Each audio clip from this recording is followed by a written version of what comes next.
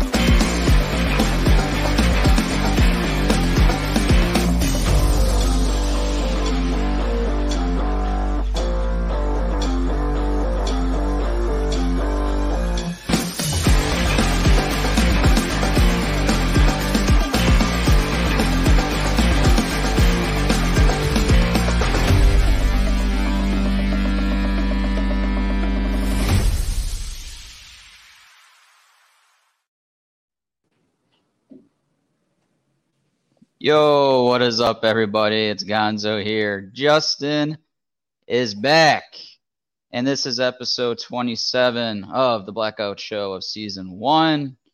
Jay, you're back, and so is our boy, Yohan Moncada. Take it away, Jay, because you are just as much as fan as I am. Yeah, he's been absolutely killing it, hitting the ball out the ballpark. Now, the strikeouts have been piling, but as a person who wants to see Yohan Moncada swinging the bat in volume, I don't give a damn about the strikeouts. Just keep driving the ball with OPS and slug. Our boy King Mac is hating any Yohan Moncada success. And, me and him got a bet on him and Oscar Colas' home run total.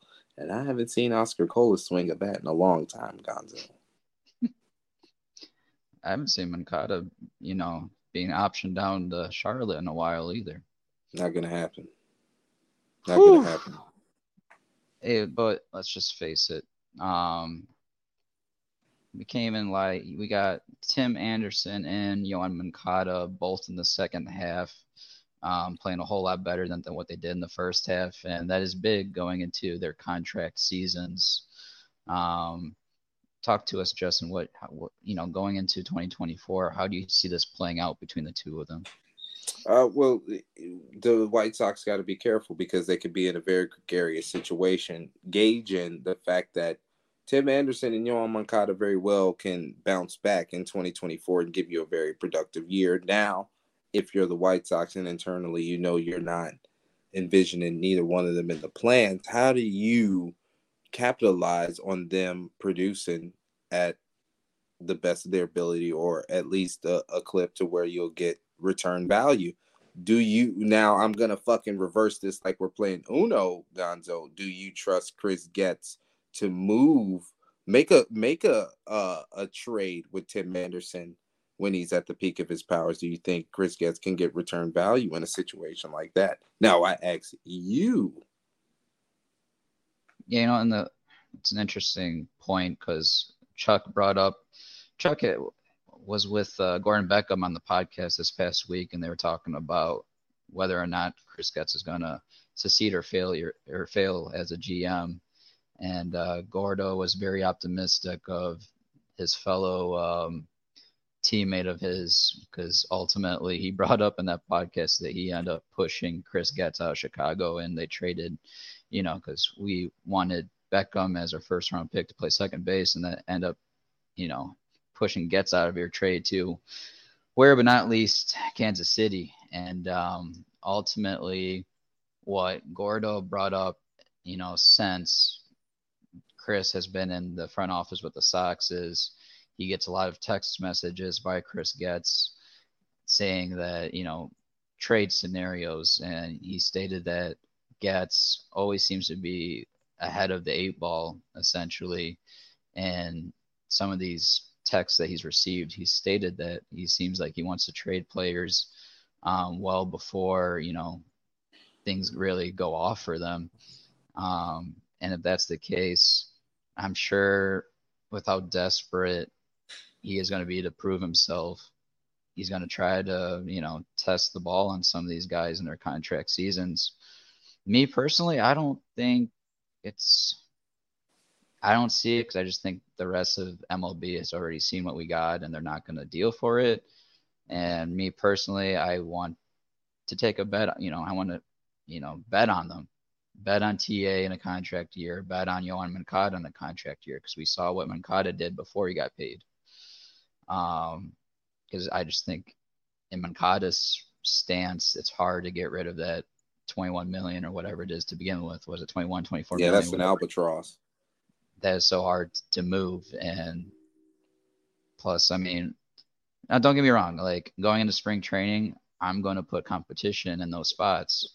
I think you got Lenin Sosa and Jose Rodriguez, allow both of them to play shortstop and third base to create some competition because let's face it, Timmy and Moncada hasn't had competition here in this organization. Why not put their feet under the fire, get them going? Yeah, do that in spring training. Do that in the winter. Don't wait until it's time to call somebody's young ass up to think it's going to light a veteran's fire. No, put it on the backfields of spring training. You got to make it known that your spot is not locked. And I think that's something, complacency in the White Sox front office. Like, we've got internal options available. Yeah, sure, but you're only getting better in increments. Like, think about this. We were kicking ass and taking names with Tony La Russa, right? Mm-hmm. That roster wasn't vastly improved from what we had last year. It's just players were playing better. So if you can upgrade within your fucking organization, but are you gonna motivate within your organization? That's the key. What's gonna motivate Tim Anderson to go ahead and show out? Now, I'm not saying that Tim Anderson has a problem with, getting up and being a baseball player, but for my boy Yohan Moncada, it seems like he can do well with a little bit of external inspiration rather than just fucking trying to get better players. How about we figure out what lights a fire internally? Maybe we need to get back into creating more competition earlier in the season and don't wait until we play somebody else on a calendar. And Justin, to go along with that, I want to give you some numbers here because I know some of our scumbags and us, we're all about the numbers. But me and you, we're mostly baseball guys, but we do like to hear some numbers. And I'm going to bring up both Moncada and Tim Anderson. Can you take a guess at what Moncada's slash line has been the last month? Probably like 310. 488, slugging 510 with the OPS, probably about 878. So Moncada's average 352. Damn. His OBP is 387. His slug is 591, and his OPS is 978.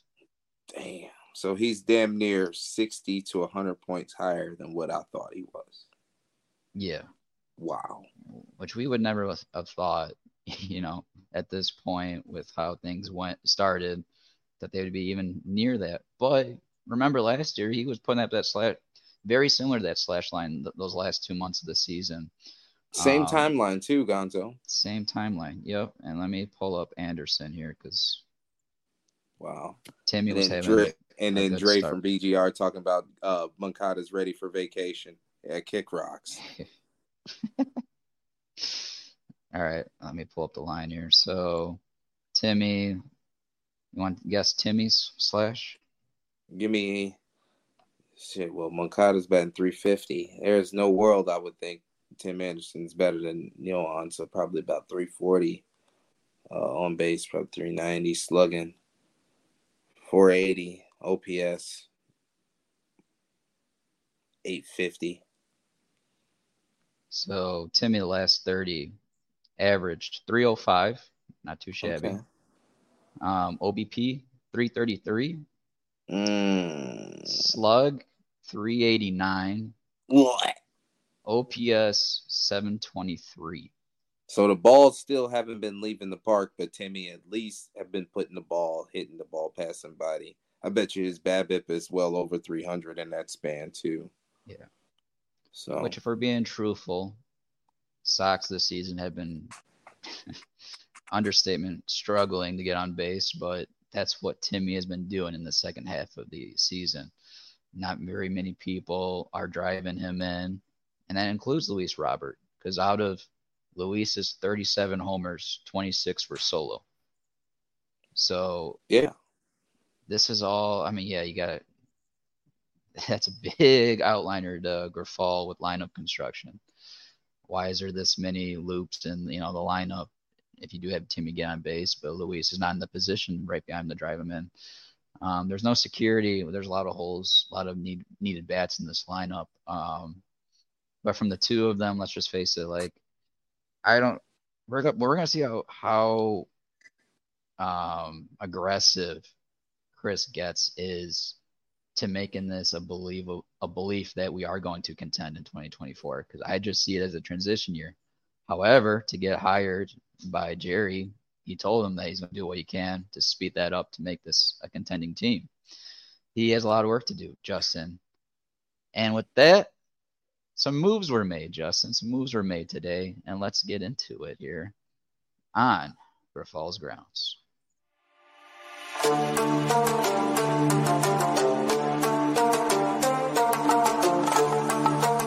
I don't have a problem making decisions. I don't have a problem making a call on a pitcher. I don't have a problem making a call on whatever our team needs at this particular moment.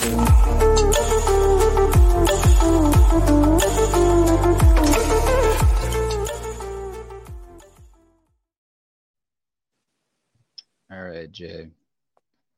Yeah, I mean, shit. Chris Getz brought in the new fucking cabinet. We got Josh Barfield, he's leaving Arizona. Brian Bannister, he's leaving the Giants, and Gene Watson's leaving the Royals to come help out.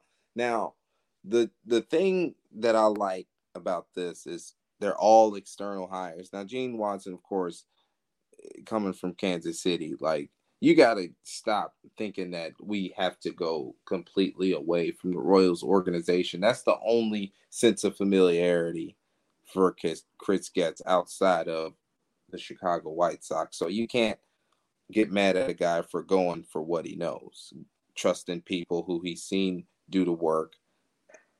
So, I mean, it wasn't really too much to take from it because we don't really know, like, what they'll have their fingerprints on. I know Brian Bannister is going to be working with the pitching staff, but at the end of the day, we won't probably see any fruit of their labor until spring training when we see the team start structurally changing. But at least he went out of the organization for the most part. That's my biggest takeaway. Not enough data to really put a strong take on it. And that's really the big question, is what was he going to do considering his roles? Because Jerry gave him GM and president of baseball operations together. He's the baseball czar right now. And I believe in that opening press conference, I think it was Guff. Guff asked Jerry, one of the beat writers asked Jerry, is it going to be up to Chris Getz going forward with filling out those roles? Like, is there anything that Jerry's going to do? I think this was in the question with Tony La Russa. They were going to ask, Tony, their collaboration, if you can say that, with Tony. But ultimately, Jerry said that it truly is going to remain up to Chris Getz on filling the rest out. And going back to Jerry, if he wants to, or going back to La Russa, if he wants to talk to Tony or whoever, he can do so. Nothing is stopping Chris Getz and doing what he needs to do to fill those holes. And we saw it, he goes external. I mean, he came from internal. He saw what was there, and it looks like he didn't like what was there. So he clearly goes external and gets these, these three gentlemen. That's what was needed. I mean, we need new faces. We've seen over a decade of the guys in similar roles continuing the mediocrity. Let's just face it. I mean, nothing. We needed this change. We can't keep doing the same thing. That's just insanity. But let's go one by one, Justin. Let's start with who's going to be the assistant general manager. Josh Barfield, coming from the Diamondbacks. Talk to us here, Jay, So with his I time know in Arizona. Yeah, go well, ahead. I mean, I want to start with, him as a player, him and his pops. Like, they were very good Major League Baseball players for the most part. So I don't really have to question their baseball acumen. Number two, with him getting the assistant GM, I feel like now we can step away from Chris Getz. Like, okay, I'm just the king of the castle. What I say goes. No. It's like with the Ryan Poles and the Ian Cunningham situation, whereas I just need a little bit more resources. Now, if you look at what Arizona has built in a very short amount of time, let's just be honest, Gonzo, it's a very young and athletic team. And if you're gonna go out and pick from that type of prototype, that's a great way to accelerate any rebuild, because you can outrun and you can outthrow some of your problems. Now, my one question with Josh Barfield is financially, because you don't really see the D-backs spending any type of money or having any huge transactions outside of a veteran deadline move. Obviously, they didn't really do anything this deadline besides what's my man named Paul Sewald. So I just want to see how much money him and Getz allocate together, like how they handle the financial part of the team. That's crazy because Josh, he was the Diamondbacks director of player development. So he's coming from a very similar, role that Chris Getz was in. Right. But that's good, like what you were saying. Like, we all saw this core come up with Arizona. It's a great core. So I'm happy at least that Josh is coming from an organization that's starting on the uptrend right now. With that right, you've seen some of the success of a situation that Josh was involved with. It's very detached from what like you could say Pedro Grifol was a part of the World Series team in Kansas City, sure, but he didn't develop any of those players. He was just a coach in the organization. He was just another suit for them. Whereas Josh Barfield is basically the guy that's training the Velociraptors at Jurassic Park. Yeah, I'm just trying to read up a little bit. Sure, a little bit of notes here. Let's just give a little development to his career. His playing time ended in 2013, and then he started his post-playing career as a scout with the Diamondbacks in 2016, moved his way up the front office depth chart until assuming his current role during the stretch from 2019 till now. So that really puts him in that position of, like what you just said with this development, that, that's part of his success, and hopefully he continues that here, because we all, we do have a good core of players right now that were just drafted with Montgomery, Gonzalez, Schultz. Like, I'm happy that Barfield is going to come and be a guy to lean on with Chris, because he's seen it happen in Arizona. He can come here and share some thoughts on how we can improve in this organization with player development, because let's face it, we haven't had enough guys come through here truly developed through here, like Tim Anderson, and probably one of the most successful names come out of that. Like, we're hoping that Andrew Vaughn, as a highly selected first round pick, can really start to pick it up. And I mean, it's a slow start here for this year at first base, but lately he's starting to turn it up, and that's a guy you're going to have to lean on going forward at first base. So let's move on to Brian Bannister, Justin. He's going to come in here and be head of the pitching development in this organization. Talk to us. What's your thoughts on Brian?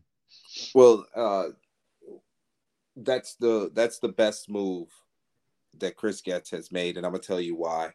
Brian Bannister is the epitome of what I want our starters from now into the future going towards. If you look at what the major leagues is building, everybody's trying to build an army of velocity, and everybody is building an army of flamethrowers. When those don't work out, they don't have a backup plan.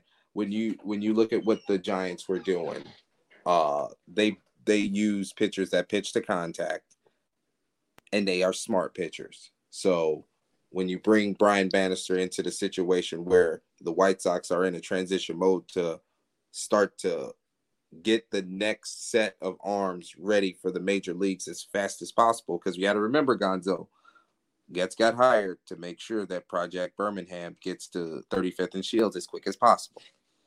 What gets pitchers to the major league as quick as possible? Keeping their whip down in the minor leagues. Yeah. Pitchers only get the call when they get their whip down. Brian Bannister is here to get young pitchers whipped down so they could be more, it'll be easier to pluck them and get their bags packed so they can make a spot start for the big club and get my future ready. Yeah, I know. Justin, I was talking to you in the studio before the show. Like, I really wanted to see this last month of baseball, at least get like Nostrani, some of these guys that are ready, that are right there ready, at least give them one start, get them up here, get them confident, get them one start to feel it out. And from there, you go into your development in the offseason. Like, they start putting guys in their program for winter ball. But we only have a week of baseball left, and we haven't seen that yet. And it's frustrating. But let me add some more for our chat here. This is coming from MLBTradeRumors.com, an article that they just published earlier today. A little background here on Brian Bannister. Both of them were teammates together, him and Getz, in 2010 in Kansas City. There's the Kansas City connection. But since retiring, the 42-year-old worked with your boys, Justin, the Red Sox, from 15 to 19. And you remember those years, Justin. Your boys were cruising. And hey, Price, John Lackey, but those guys pitched to contact. Those were very mature starters. Don't forget what they got from us. They got our boy Chris Sale, who helped them get that ring. So, but again, Brian Bannister was there in the Red Sox organization. Started in 15 as a scout, and then so in those 4 years to 2019, went from scout to assistant pitching coach, and then to a more analytical front office position as the director of pitching analysis and development.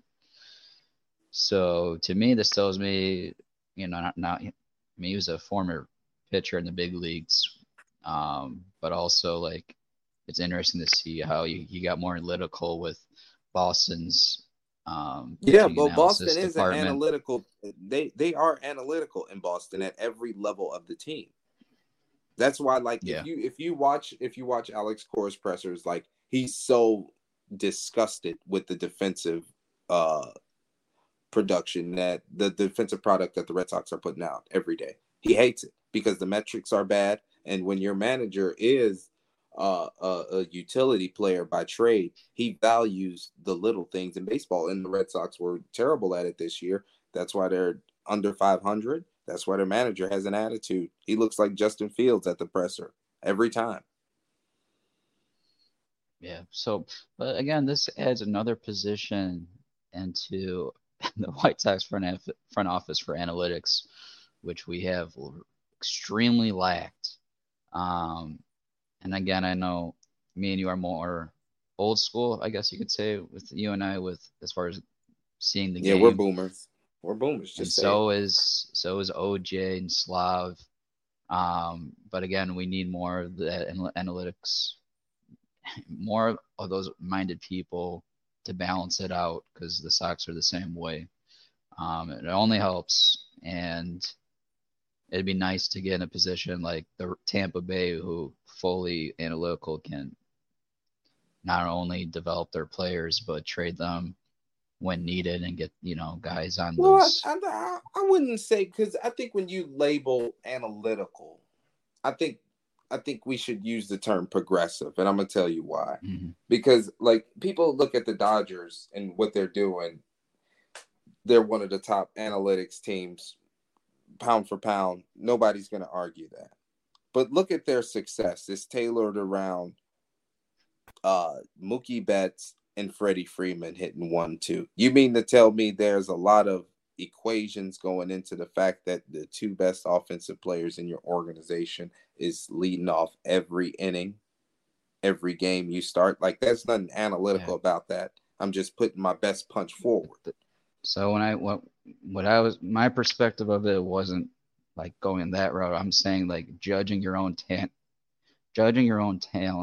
analytically, so you can have them, on your whiteboard. You can be like, all right, this is where these guys are trending, and this is where their upside is, and I can trade them for talent. Well, yeah, that's being progressive, because at the end of the day, you're getting ahead of a possible problem. You're not using any secondary or third tier numbers to dissect a player. You're just trying to figure out, hey, if I go spend this $20 million a year on this left fielder, what is it going to take for me to fill my rotation?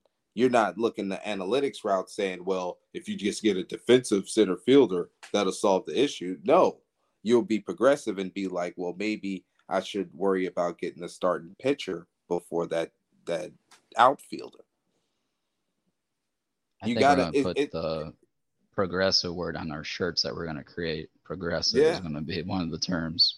Yeah, look at what the Rays are doing. Like, I don't think it's analytical batting Yandy Diaz number one, because he generates the most contact on your team. So what's the point of having a high on base guy batting leadoff if he doesn't generate contact? Especially if a guy like Yandy Diaz doesn't steal bases. So what's his value if he's not swinging the bat? Yeah, it just seems like for Tampa Bay, over the years, when it comes to those in-game situations, they just get too cute, overthink it, stick to those hard-sided, analytical decisions, and end up screwing themselves over. But again, like you need balance, and we're so one-sided here. It's not even funny. Yeah, but you got to think, we got an army of DHs, and none of our starting pitchers could give us any length for us to use our so-called advantage, and that was the bullpen.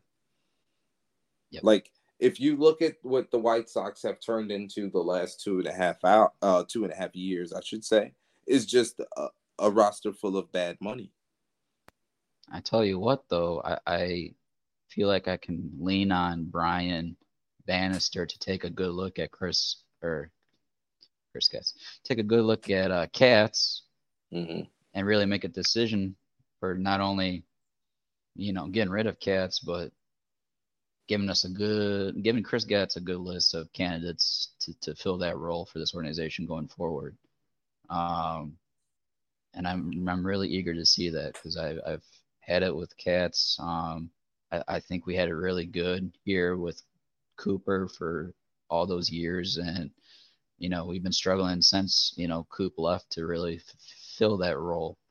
And it's a highly touted role right now. But let's move on to Gene Watson, who's going to be his role is going to be with player personnel. They haven't given us the exact title yet, but just player personnel. Watson also coming from Kansas City, so the Kansas City connection continues here. Right. And he has his ties with both Getz and Bannister, of course. He worked with the Royals from 2006 till now, 17 years. And then he worked one season with the Angels in between there in 2021. He's a longtime scout evaluator. But he's got a long career, kind of like Rafal, where this guy, he's worked with the Padres, Braves, Marlins during his career, going back all the way to 97. You know what it sounds like? It sounds like Gene Watson is another set of eyes for Chris Getz. Like, he's like a reassurance of the eye test. Because if you look at the way the game is trending, Gonzo, you just went and added some analytic thunder into your front office. Gene Watson ain't that. So he has a very different role than Barfield and Bannister. Which, I mean, we've heard so much of the rumors about Dayton Moore, coming originally with Chris. It's interesting how they bounce off that to go on that same path, though, with the Royals and stick with, Watson. I thought for sure, though, I wonder what truly is going on with Dayton Moore, because I thought for sure with Dayton Moore being a mentor to Chris Getz that he for sure would have been that outside source to come in to this player personnel role. Yeah, but I mean, I don't want my sensei hovering over me when it's time for me to get anointed. Yeah. I don't want to be looking for his approval in a situation where I got all the leverage when I want to feel like the boss. That's a great point. So, bringing Dayton Moore evaporates what Jerry Reinsdorf wants Chris Getz to do ultimately, and that's make the final decision. Yep. Oh, man. Altogether, though, man, why do we have to rely on Kansas City to change what we got good barbecue, Gonzo. All right. On that note, I think we've had a good discussion here about the front office. Let me ask you a question, forward. Gonzo. Yeah, what's up? Who's your favorite Kansas City Royal of all time?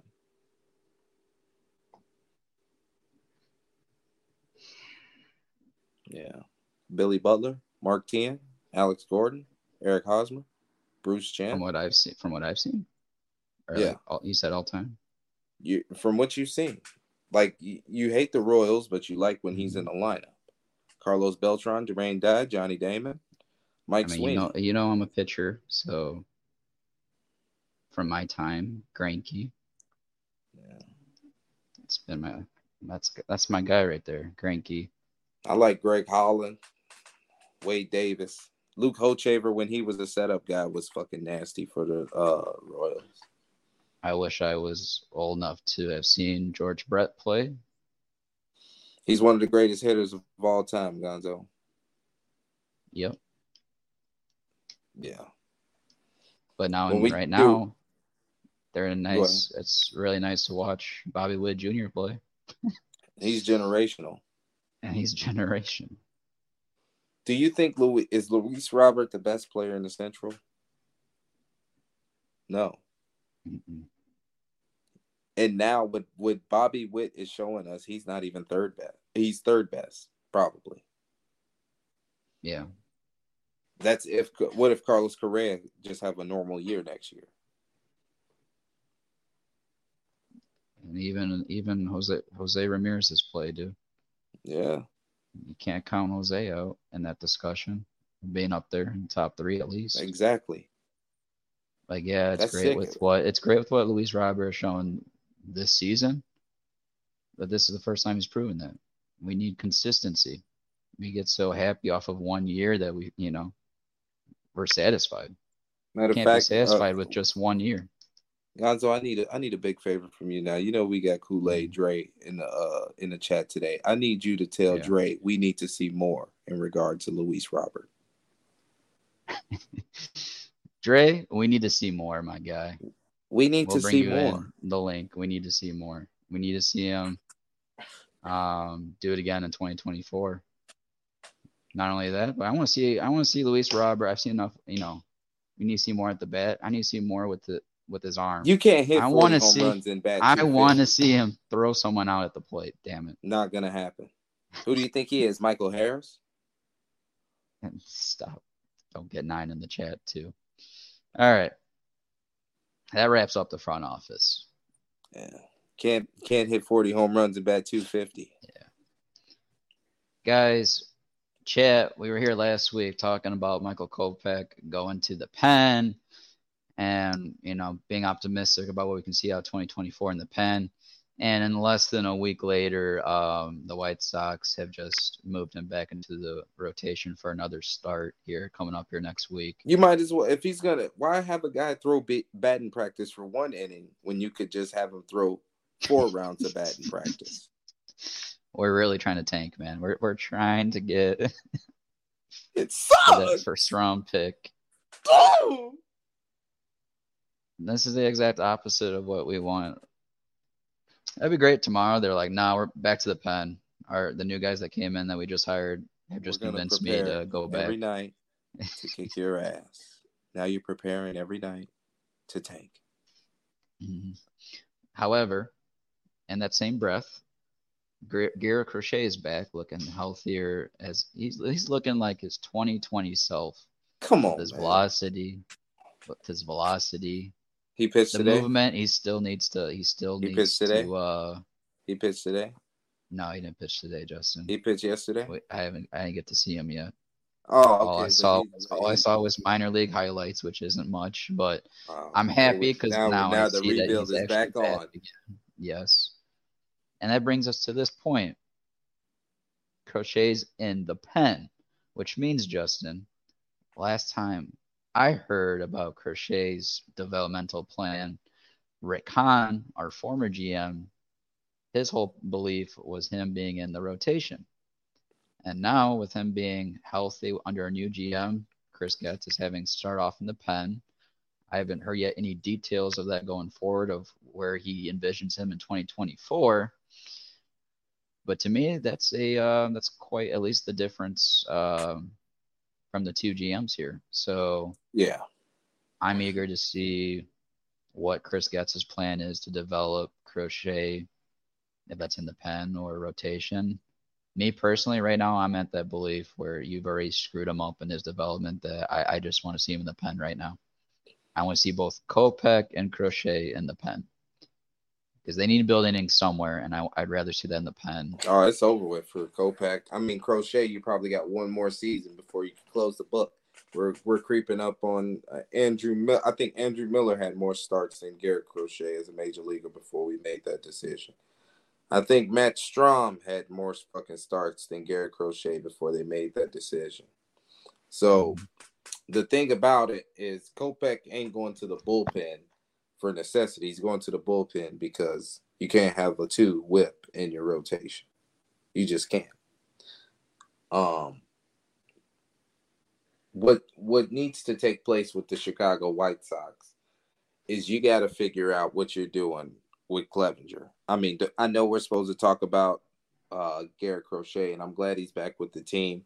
And I'm also glad that we're not wasting any time and we're putting him in the fucking bullpen. We're not playing with him. We're not trying to loosen him out. Like, building his arm strength up and building his innings count is the reasons we're having setbacks in this process, Gonzo. Why haven't we figured that out? Like, maybe we're just pushing somebody in a direction they don't need to be going. Yep. So you figure out what you're doing for Clevinger because he's been the ace this year. And he 9 times out of 10, if you keep him rostered, he might be the ace next year for less than the ace price. Especially for a team that isn't planning to win 97 games. You know, I'm shocked that no one picked up Clevinger off waivers this whole time. None of those playoff teams even wanted to take a shot on him. So political. And that's a whole different conversation with the league being political, but that's a guy that some of these contenders, these like Miami right now, they can use another arm on that push to the postseason. You don't think Cincinnati, Arizona, you don't think those guys could have used a rental to at least get them over the hump since they wasn't going to pay the iron price for an arm at the deadline? That leads us to another. So let me ask you this: the Red Sox. The Red Sox been needing starting pitching for the last year and a half. Justin, you would think that, like any other player, he would want to test free agency to get more than $12 million a year, and he should be able to get it with the numbers he's putting up. Do you believe he will? I don't think he'll get that. I don't think he's going to get that tag because if he was, he wouldn't have passed through waivers. Think about that. He would have been rostered. If somebody would have wanted him, he would have been had. Yeah. Especially now, especially for free, Gonzo. I really thought for sure he was going to earn more money. But now that we've seen him, up to this point, we still have a week to go, but up to this point, the league has passed him.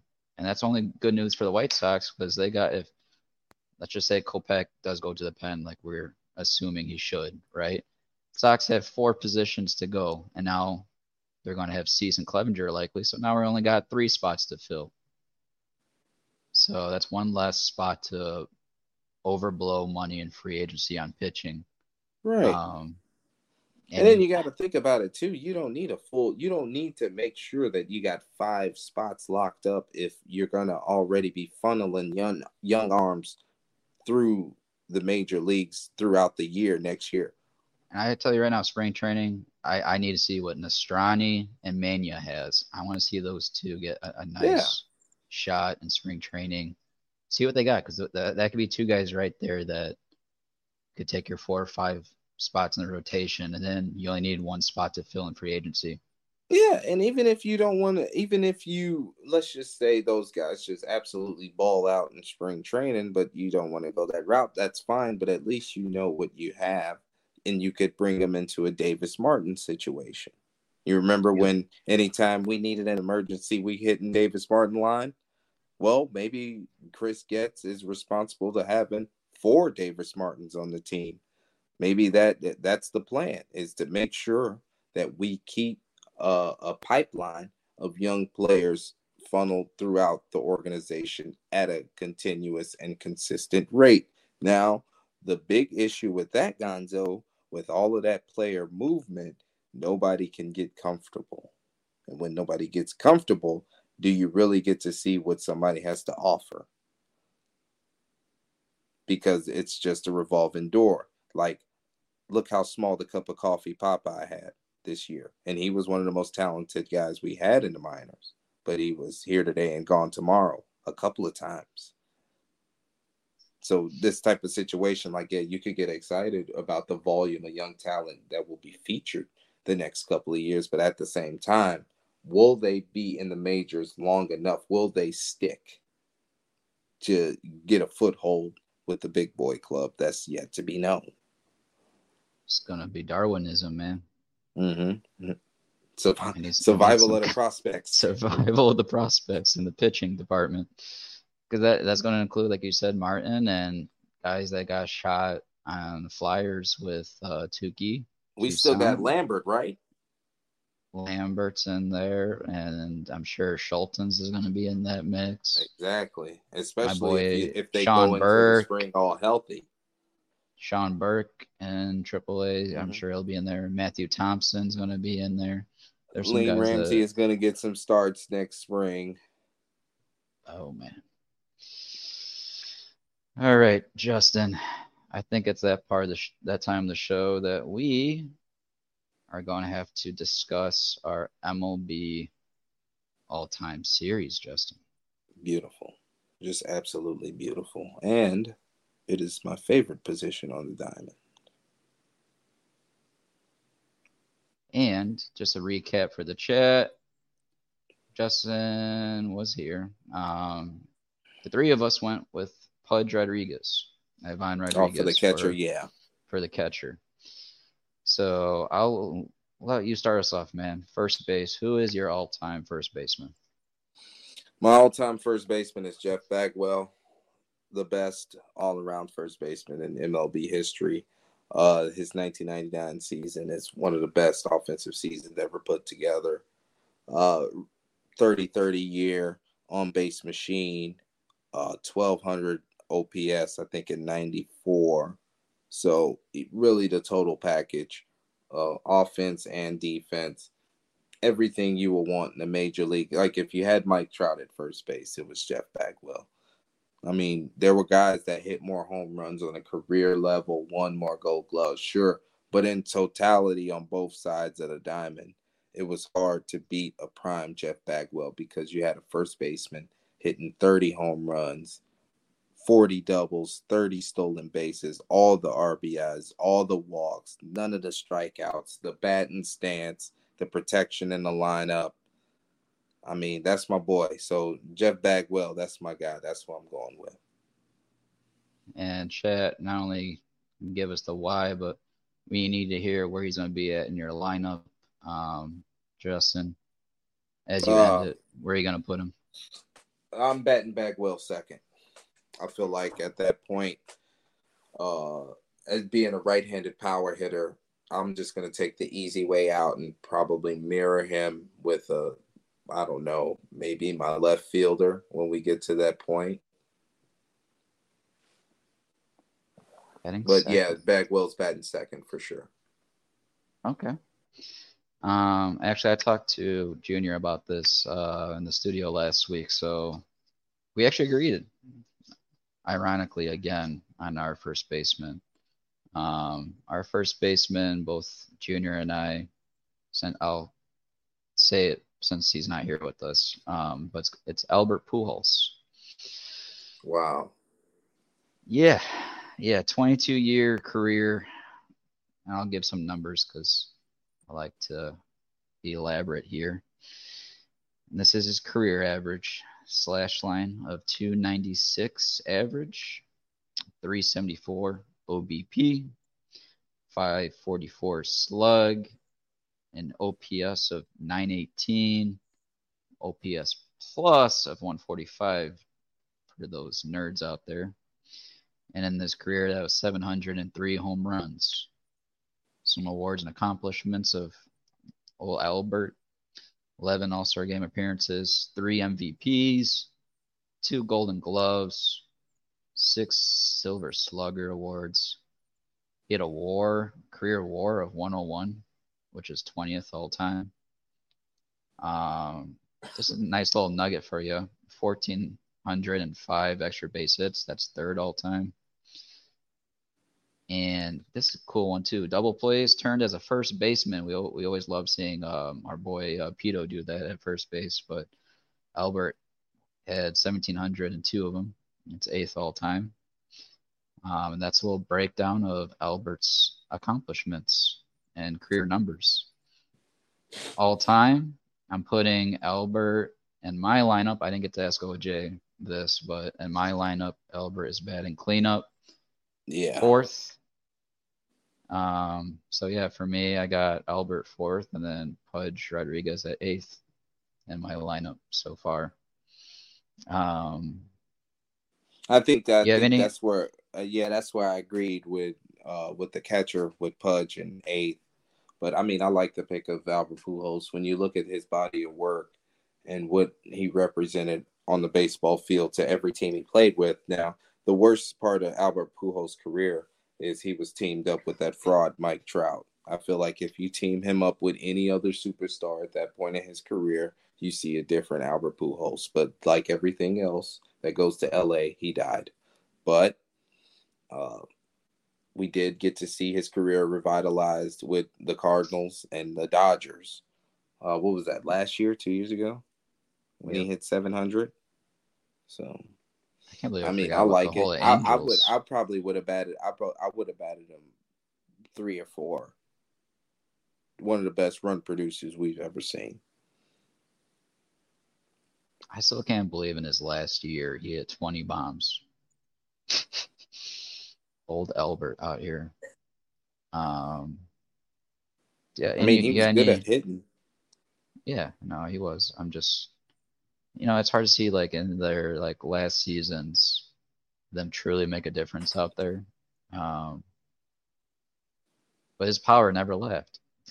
Like I watched Tommy. I know he had his back issues, but this last year wasn't anything like that. Like I think, and like even Miguel Cabrera, like those numbers aren't even close to where Albert was.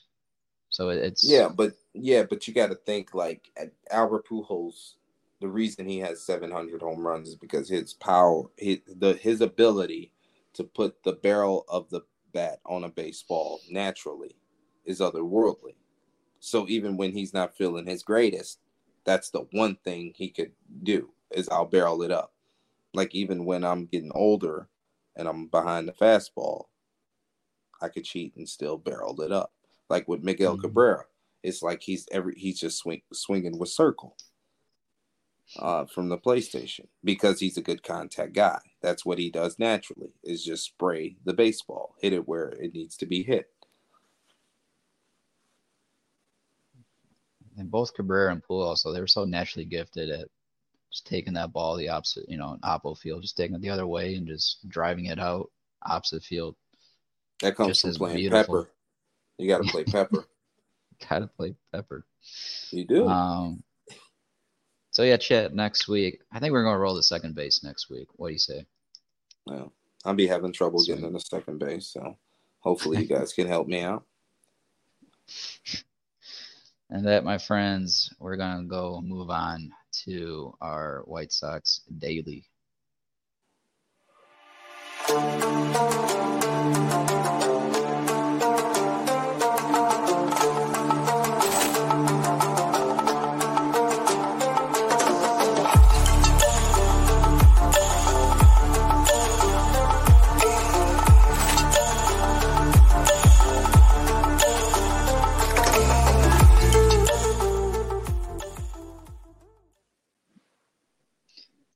Jay, I was going to ask if you had any honorable mentions, but I certainly didn't have any.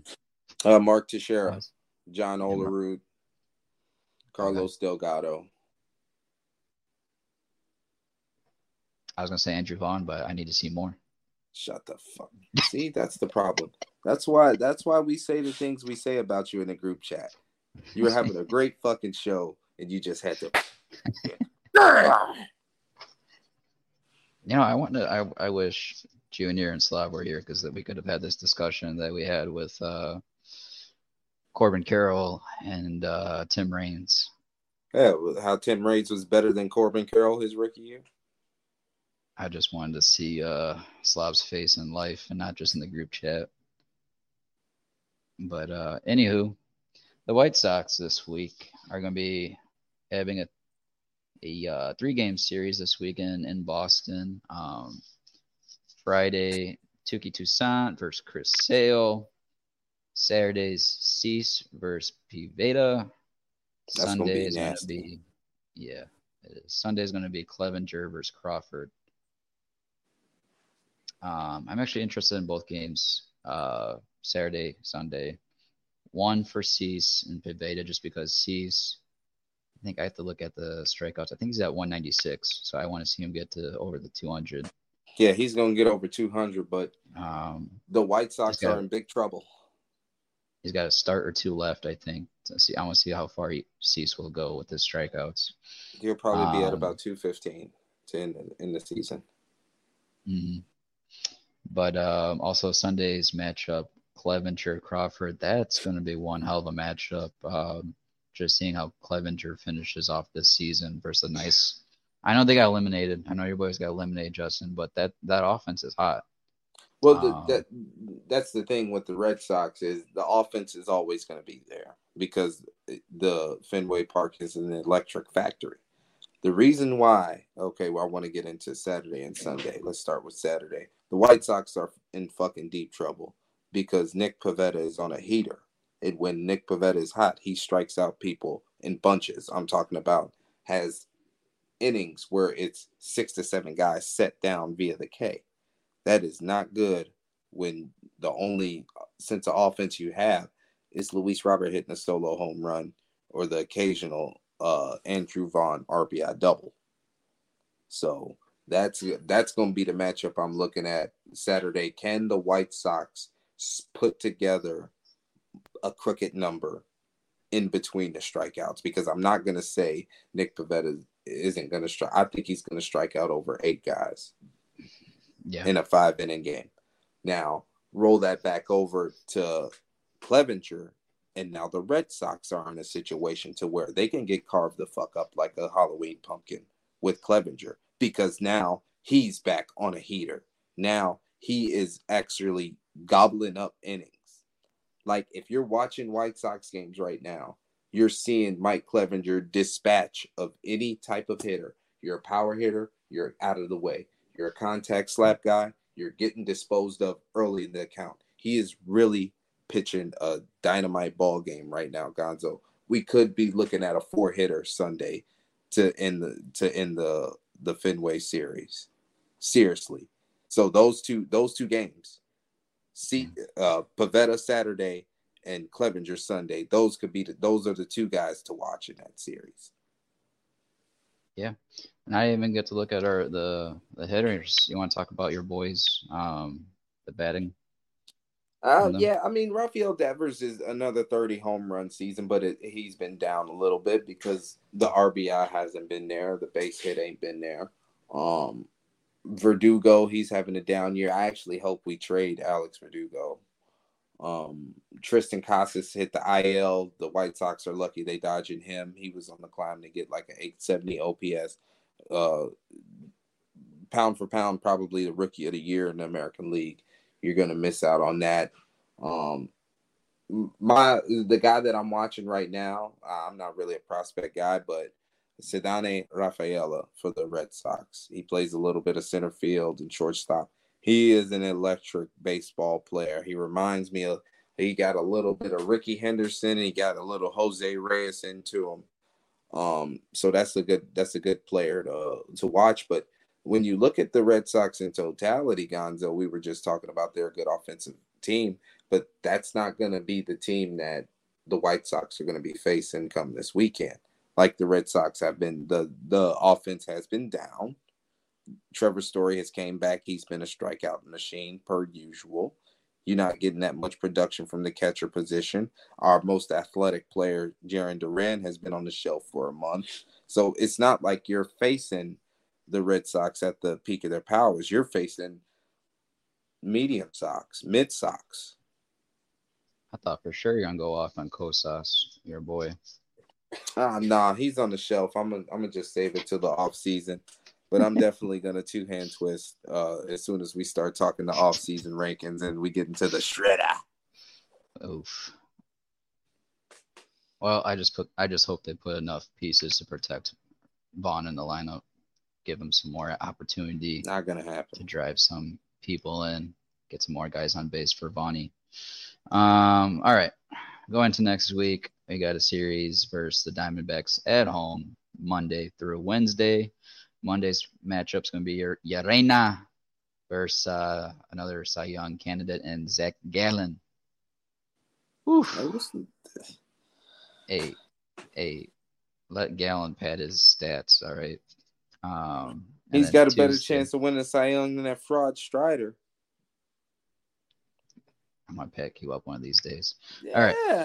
Yeah, I know. Strider's probably going to be second. And then we'll get to end the year awards because Snell's running away with it right now. Tuesday, Schultens versus Kelly. Another guy, solid cat there, Justin, and Merritt Kelly. He had a really good year this year. Yeah. He's followed up back-to-back years.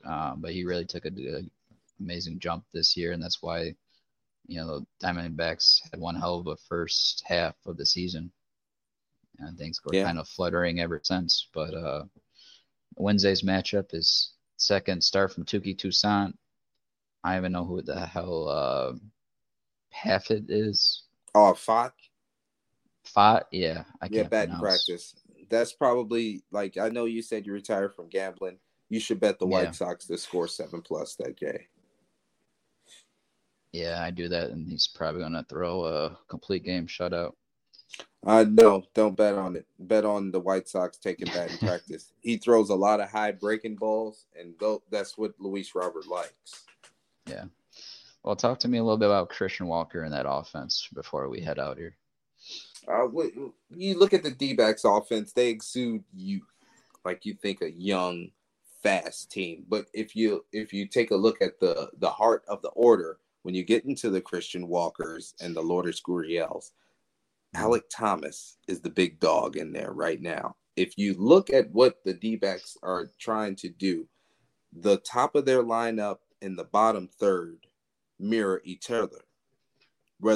And you just get the isolated part of the middle of the order. It's amazing when you think of a team with only Christian Walker as the number one right-handed power source, let's just be honest. I mean, I know Lourdes Gurriel got 20-plus home runs, but when you look at power, you think of Christian Walker. How do you survive with just that right-handed power? You got to look at everybody else's ability to get on base, not to hit for power, not to even hit for average, just to get on base. You talk about Corbin Carroll, outstanding on base guy.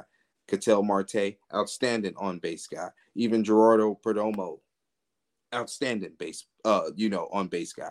So the key to Christian Walker is doing exactly what you said for Andrew Vaughn, is sandwiching him in between everybody getting on base. And when you got guys beneath Christian Walker, you don't have to worry about him just driving somebody on a single, because he's in scoring position at first base because of Gurriel's ability to hit the ball out of the ballpark, for Alec Thomas's ability to hit the ball out of the ballpark. So my biggest concern with the D-backs lineup is keeping the run game in check, because that's not a team that waits on any third base signs. They have the green light, and it's not just one guy with the green light. It's about 4. So I'm anxious to see how Corey Lee handles base runners in that series. How often he's going to throw behind runners, not sacrificing any disengagements on the mound for his pitchers. I feel for even though we're Corey in Lee Chicago, right you gotta do the tedious stuff. Yeah. And that's that all we can really rely on right now from Corey Lee's on the defensive side getting better, because offensively there isn't much. But ultimately we just care about the defensive side first, because that's a guy that, he has a lot to learn at the major league level, right. Especially when you have a guy like Dylan Cease. You got to get used to what he has, not only for yourself feeling comfortable with what he has, but letting Dylan Cease feel comfortable with what he has, because, we've seen him. I think we've seen him giving up on his off speed, like trusting his slider knuckle curve. Yeah, the back foot is. He doesn't trust it being blocked. Back foot is out the door, Gonzo. Like, he's not trying. He can't throw any 60-foot breaking balls anymore. Like, it's out of the equation now. And that's why, like, at first, like, I was laughing at Salvi Perez coming here, because I'm like, do we really need it? Like, with this contract and what he has to offer right now. But I'm like, wait a second. Dylan Cease hasn't had a guy like Salvi Perez behind the dish. Grandal is certainly not that. So I welcome it. I honestly welcome it if we can get a solid veteran in here that is solid not only with the bat, but defensively as well. Now, the White Sox are trying to go the fiscally conservative route, but you're not paying for Salvador Perez at the best of his ability. So it's not like you're paying the iron price. If you put Corey Lee in a situation, I was just about to touch on what Rafa was saying, put him in a position to be a backup catcher, then the lack of contact don't hurt you as much. Then you shorten the sample size on top of letting him learn from a guy that's been doing it at a high level directly in front of him. He's not just a prospect lower on the depth chart. He's somebody who's being groomed into a position in real time. So it could be a great opportunity for the White Sox to plant the seeds for some transcendence and get that back in the organization. Yeah, because again, we go back to it earlier with competition. Next in 2025, likely he's going to be having competition with Kiro. So right. Like, and you see Kiro's offensive talent. Like he has a good feel for the plate, not only as a defender but as a switch hitting catcher that knows how to pick one out. That puts a lot of pressure on Corey Lee to get better at isolated offensive parts of his game, because there is a guy that can replace you almost immediately. And I was going with what you're saying. Ultimately, it kind of feel for him, because like he just came from that situation in Houston where he was the backup to Maldonado. Like, he was the fringe catcher there. And we traded for him thinking that he was going to come here and get those reps right away.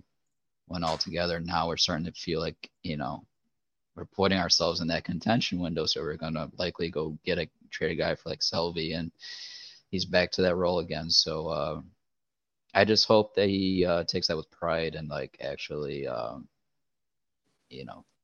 pushes himself. I mean, it got to take time. You can't fucking bat 100 and get upset that your at bats getting cut in half. Well, I mean, exactly. We're telling you right now, kid, that this is a competition. Like, just because you're losing, we're not going to slow our process down. Yep. We still got to do what we got to do to keep ourselves from being the Chicago White Sox. And nothing's going to stop us, man, from picks to click this week, because we have our own competition, folks.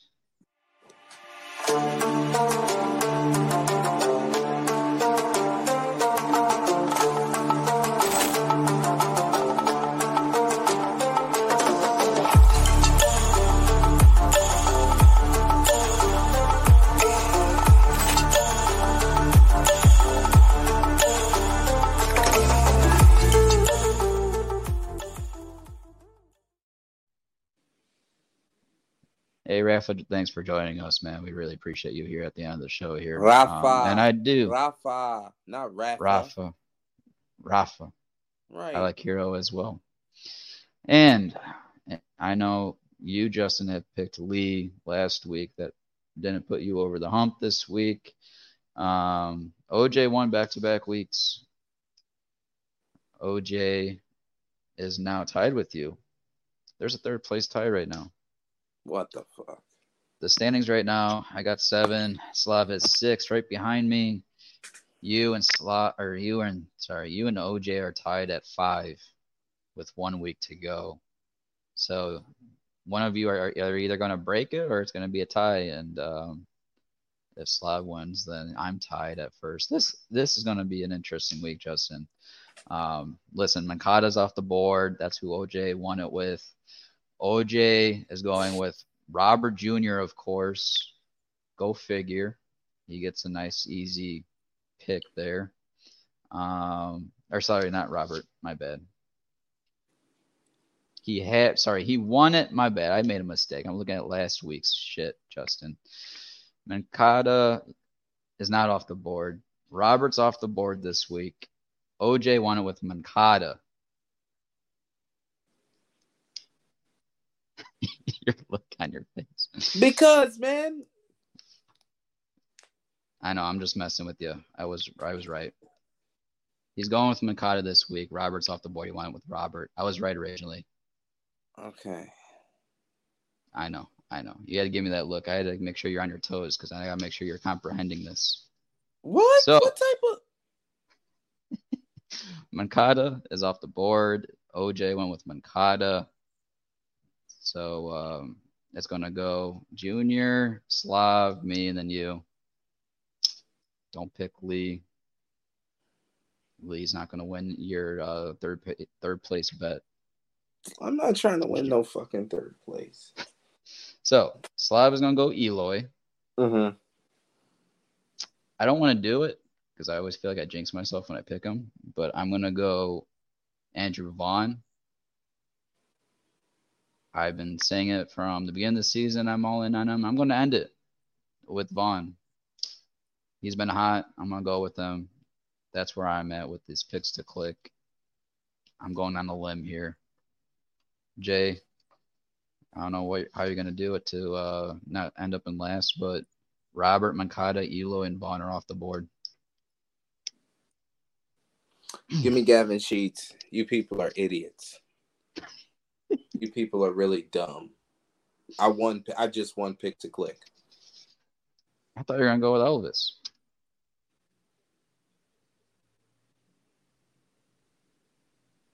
No. Okay.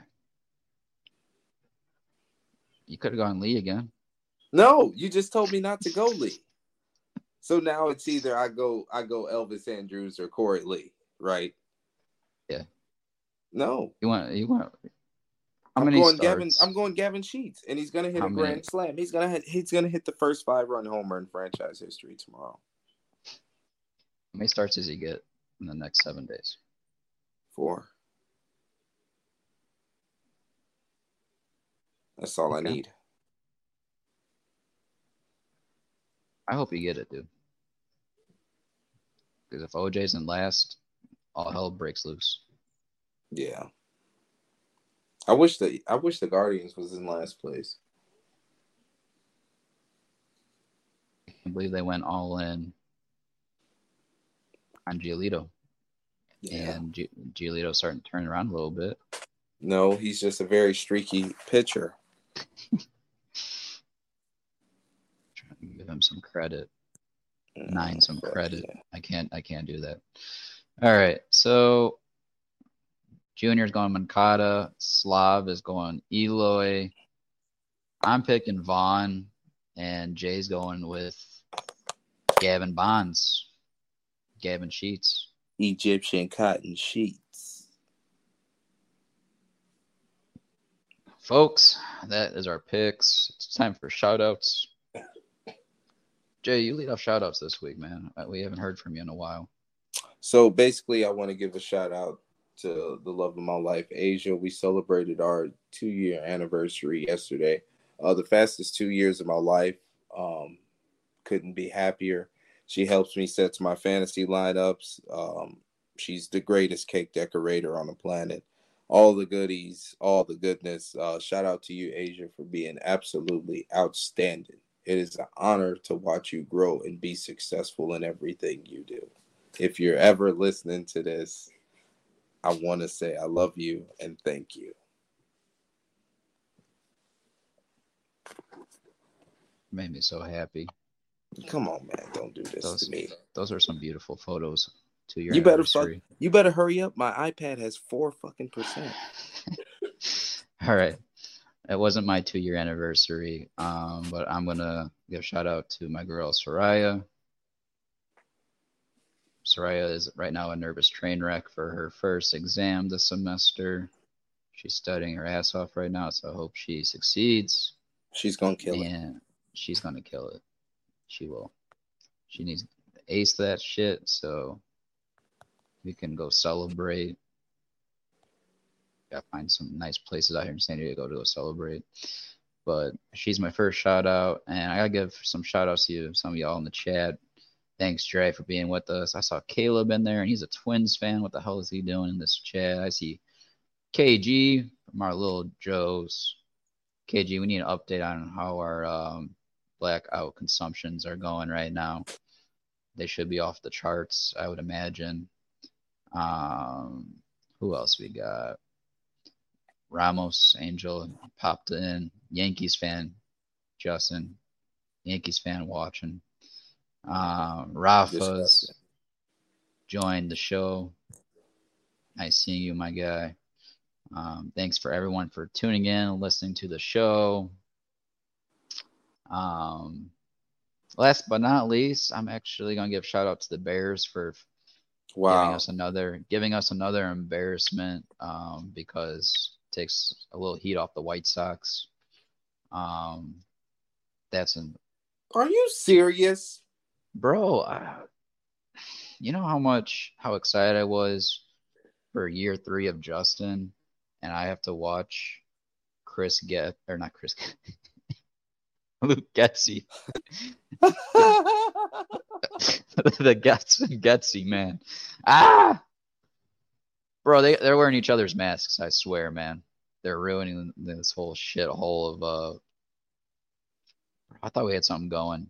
You know, we all were waiting for that year 3 jump with Fields, and then they had all off season come up with a scheme going into year 3, and we just see this shit show going forward. And then today's news, which, hold on, all right.